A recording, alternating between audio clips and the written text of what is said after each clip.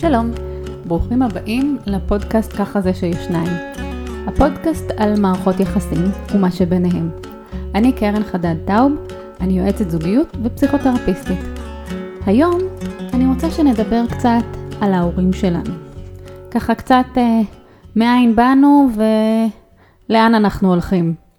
עד כמה ההורים שלנו משפיעים על מי שאנחנו ועל מערכות היחסים שלנו.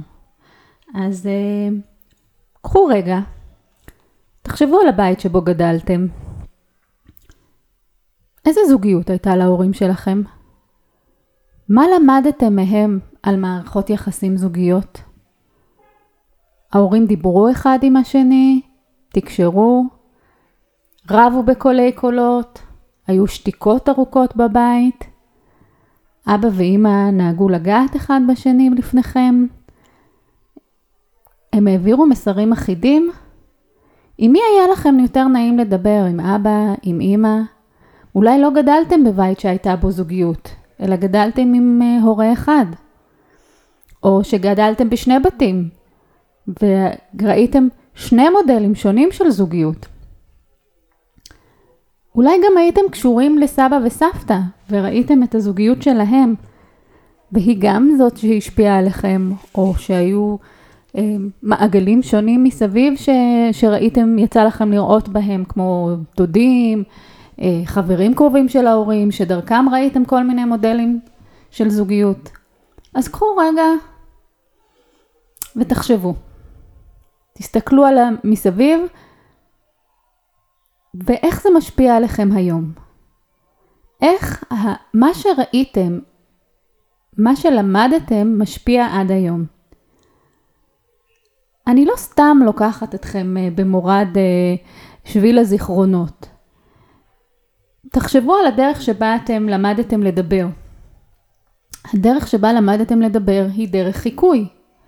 מה שראיתם בבית, מה ששמעתם, זו הדרך שבה למדתם להגות מילים. אוצר המילים שלכם נוצר ונאסף לפי מה שהיה בבית, לפי מה שדובר בבית. התקשורת שלכם לא רק המילים, אלא האינטונציה, הקצב של השפה, הקצב של השיחות מאוד מעוצב מהדרך שבה דיברתם בבית.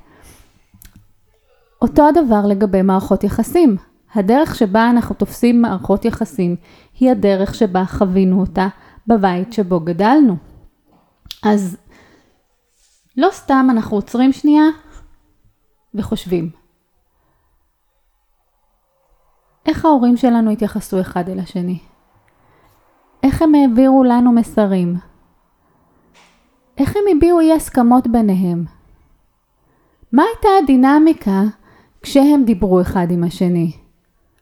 אחד שתק תמיד, אחד צעק תמיד, הם כל הזמן התווכחו, או שהם דווקא הצליחו להקשיב ולהכיל אי הסכמות ביניהם. הם הצליחו לדבר ביניהם, להתחשב אחד בשני, לשמוע. אולי אחד היה שתקן נורא וציפה שהשני פשוט ינחש. אולי אחד ויתר מראש, כי ידע שהשני הרבה יותר חזק. כל אלה הם דפוסים שאנחנו לומדים. כילדים קטנים אנחנו מבינים ככה זה צריך להיות. זו הדרך שבה מתנהלת מערכת יחסים. אז שימו לב, איפה גדלתם? עכשיו, אחרי שעשיתם איזשהו חשבון נפש קצר, איזושהי התבוננות במערכת יחסים בתוכה גדלתם, או שממנה למדתם מה הם מערכות יחסים, איך אתם בתוך מערכת יחסים?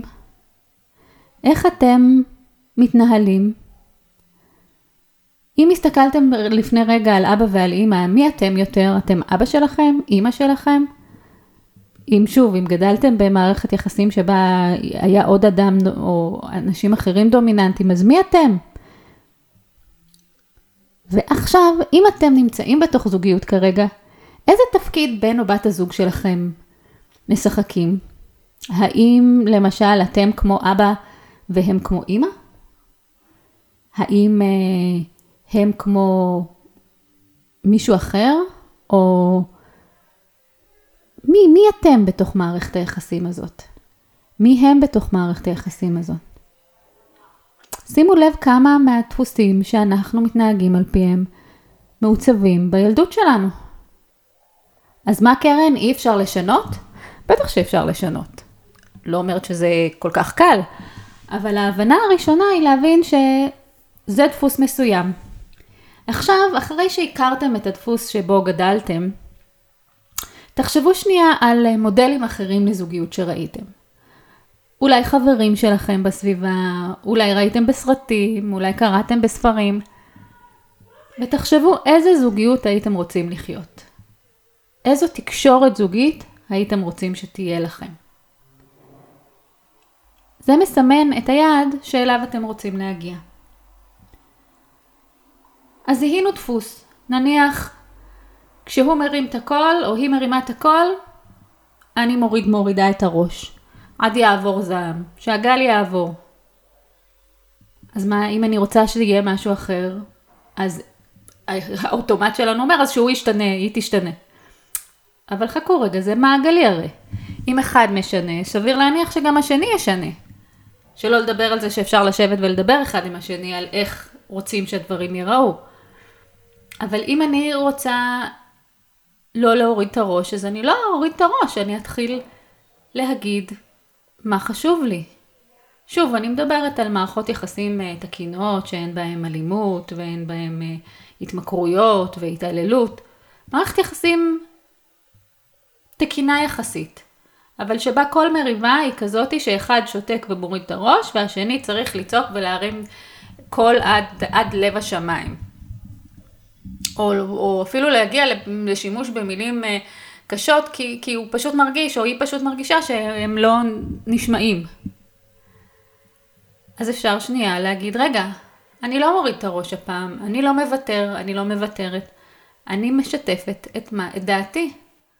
אני אומרת שלא נעים לי ככה, לא מקובל עליי שהוא או היא, את או אתה, רוצים לצאת הערב. לא מקובל עליי שמראש אנחנו מניחים שהילד או הילדה ילכו לגן מחר, או יישארו בבית מחר, או לא משנה. למה תמיד צריך לאכול חביתה בערב? אפשר לפעמים לאכול סתם סלט. כל אלה אפשרויות לשנות את הדפוס של הדינמיקה. הכי טוב כמובן, כמו שאמרתי קודם, זה לשבת ולדבר על זה. אבל עוד משהו על משפחה. דיברנו על איך אבא או אמא, או אבא ואמא, או כל מודל אחר, כל משפחה שהשפיעה עלינו, הבית שבו גדלנו, איך הוא השפיע עלינו, על איך שאנחנו מתנהגים בזוגיות. אבל מה עם ההשפעות שלהם היום, הנוכחות שלהם בחיים שלנו היום? מה עם זה שיש הורה אחד שמאוד מאוד מתערב לבני הזוג בזוגיות? האמא או האבא שמתקשרים כל חצי שעה לשאול, אז מה קורה? אז מה אתם עושים? טיפלתם בזה? תכננתם כבר את החופשה? מה עם הלימודים? מה עם החשבון בנק? מה עם העבודה? מה עם ילדים? מכירים מצבים כאלה שיש הורה שמתערב? מה עם מצבים שבהם בן או בת הזוג רוצים לספר להורה השני, ולבן או בת הזוג השני זה לא כל כך נעים? מוכרים מצבים כאלה? הבנייה של התא הזוגי היא תהליך לא פשוט. הפרידה הזאת מהבית של ההורים, הבית שבו גדלנו, שלמשל אפילו בקטנה, אנחנו יכולנו להיכנס לחדר של ההורים, וההורים היו נכנסים לחדר השינה שלנו. בסדר, אם לדפוק, אבל הייתה כניסה כזאת, ברגע שאנחנו עוברים לבית משלנו, אז החדר שינה שלנו הוא חדר שינה שלנו, ההורים הם off limits. באותה מידה, המחשבות שלנו, ההחלטות שלנו לגבי קריירה, לגבי פרנסה, הן החלטות זוגיות. עד כמה צריך להתחשב במה שההורים חושבים ומה שההורים רוצים. לגבי ההתנהלות הכלכלית שלנו, האם אנחנו רוצים שההורים יהיו מעורבים. יש לא מעט זוגות שמקבלים תמיכה מההורים, ועד כמה התמיכה הזאת היא בעצם עבורה הזוג צריך לשלם בזה שהם מערבים את ההורים בהחלטות שלהם. אז מה אפשר לעשות סביב זה? המעורבות של ההורים. זוגיות מוגדרת גם על ידי הגבולות שלה. דיברנו בהתחלה על האמצעי של דפוסי תקשורת, שדיברנו עליהם גם במהלך פרקים אחרים, אבל הגבולות של הזוגיות הם גבולות שאנחנו צריכים להגדיר. והגבולות האלה יכולים להיות בהחלט גמישים. הם חייבים להיות בדיבור של שני בני הזוג. מה נכון לנו לחלוק עם אחרים, מה לא נכון לנו לחלוק עם אחרים. אפילו ברמה של באיזה שעות אנחנו בתקשורת עם אחרים, באיזה שעות אנחנו בתקשורת רק אחד עם השני. כל אלה הם גבולות. עד כמה מה שנאמר בינינו נחלק עם אנשים אחרים, ומי הם אותם אנשים אחרים? זה שאמא שלך יודעת כל מה שאנחנו, על כל מה שדיברנו, או זה שרבנו אתמול בערב, האם זה מקובל עלינו, האם זה לא מקובל עלינו? עד כמה ההורים צריכים להיות מעורבים? וזה לא אומר איזה קשר אנחנו רוצים שיהיה לנו עם ההורים, כי הקשר עם ההורים הוא חלק מסט הערכים שלנו. אנחנו יכולים להיות בקשר, אנחנו יכולים לדבר איתם באינטנסיביות שמתאימה לנו, אבל אנחנו מחליטים ביחד, שני בני הזוג, איזה מידע אנחנו חולקים עם ההורים. באותה מידה, יש הרבה פעמים שאלה שמגיעה אליי מזוגות צעירים, או אפילו זוגות שמגיעים אחרי הרבה שנים, אבל עם מטען כזה, על ההרגשה הזאת שכשאנחנו אצל ההורים שלך, אני מרגישה חשופה. אמא שלך אומרת לי, או אבא שלך אומר לי כל מיני דברים, ואתה לא מגן עליי. אנחנו ביחד כזוג, כיחידה, מגיעים אל ההורים. גם אם זה ההורים שלי, גם אם זה ההורים שלך, אנחנו צריכים להרגיש שאנחנו יחידה. זה נכון שעדיין אתה נשאר הבן של ההורים שלך, ואני נשארת הבת של ההורים שלי. אבל עדיין אנחנו צריכים להגן אחד על השני. גם על היכולת שלי להגיד משהו על הבית שבו גדלת, לעומת היכולת שלך להגיד משהו על הבית שבו גדלת, לעצמנו, בתוך המריבה הזוגית, אנחנו צריכים להבין שיש רגישויות. שאם אני אומרת במהלך מריבה, ההורים שלך הם כאלה וכאלה, ואתה גדלת בבית נוראי ולא למדת שם איך לתקשר כמו בן אדם, אז זה לא רק שאני יורדת על ההורים שלך ועל הדרך שבה גדלת. אני גם מדברת עליך. כי חלק ממי שאתה זה הבית שבו גדלת. ופה זה מביא אותי לעוד נקודה. אם אנחנו בזוגיות אוהבת, אם אנחנו בחרנו את בן או בת הזוג האלה, אנחנו צריכים גם קצת להכיר תודה להורים שייצרו אותו עבורנו, שגידלו אותו, שהביאו אותו להיות מישהו, גם אם הוא לא מושלם או היא לא מושלמת, יש בהם נקודות, ולא מעט נקודות טובות שבגללן בחרנו את בן הזוג הזה. אז אפשר גם להגיד תודה, אפילו אם לא בקול, אפילו אם בלב, לבן או בת הזוג. אז מה היה לנו היום?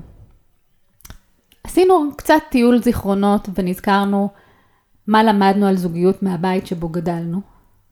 אחר כך דיברנו על כמה אנחנו מערבים ואיך אנחנו מערבים את ההורים בבחירות הזוגיות שלנו, בהחלטות שלנו, ביום יום הזוגי שלנו, ואיך אנחנו מניחים את הגבולות ומעצבים את הגבולות ואולי גם שומרים עליהם. אחר כך דיברנו על היכולת שלנו להגיד לבן או בת הזוג מה אנחנו חושבים באמת על הבית שבו הם גדלו, ולהבין את ההשלכות של האמירות האלה.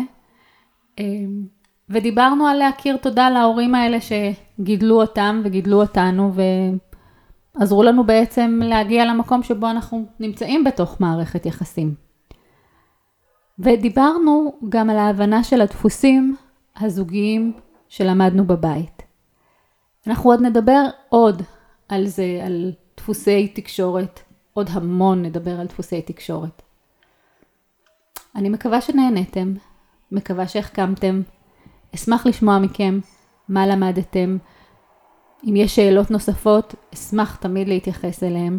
אתם מוזמנים לכתוב אליי לאתר www.karenaor.info, או למצוא אותי בדף הפייסבוק ייעוץ זוגי קרן חדד טאוב. אני הייתי קרן חדד טאוב, יועצת זוגיות ופסיכותרפיסטית. תודה שהקשבתם לפודקאסט שלי על מערכות יחסים.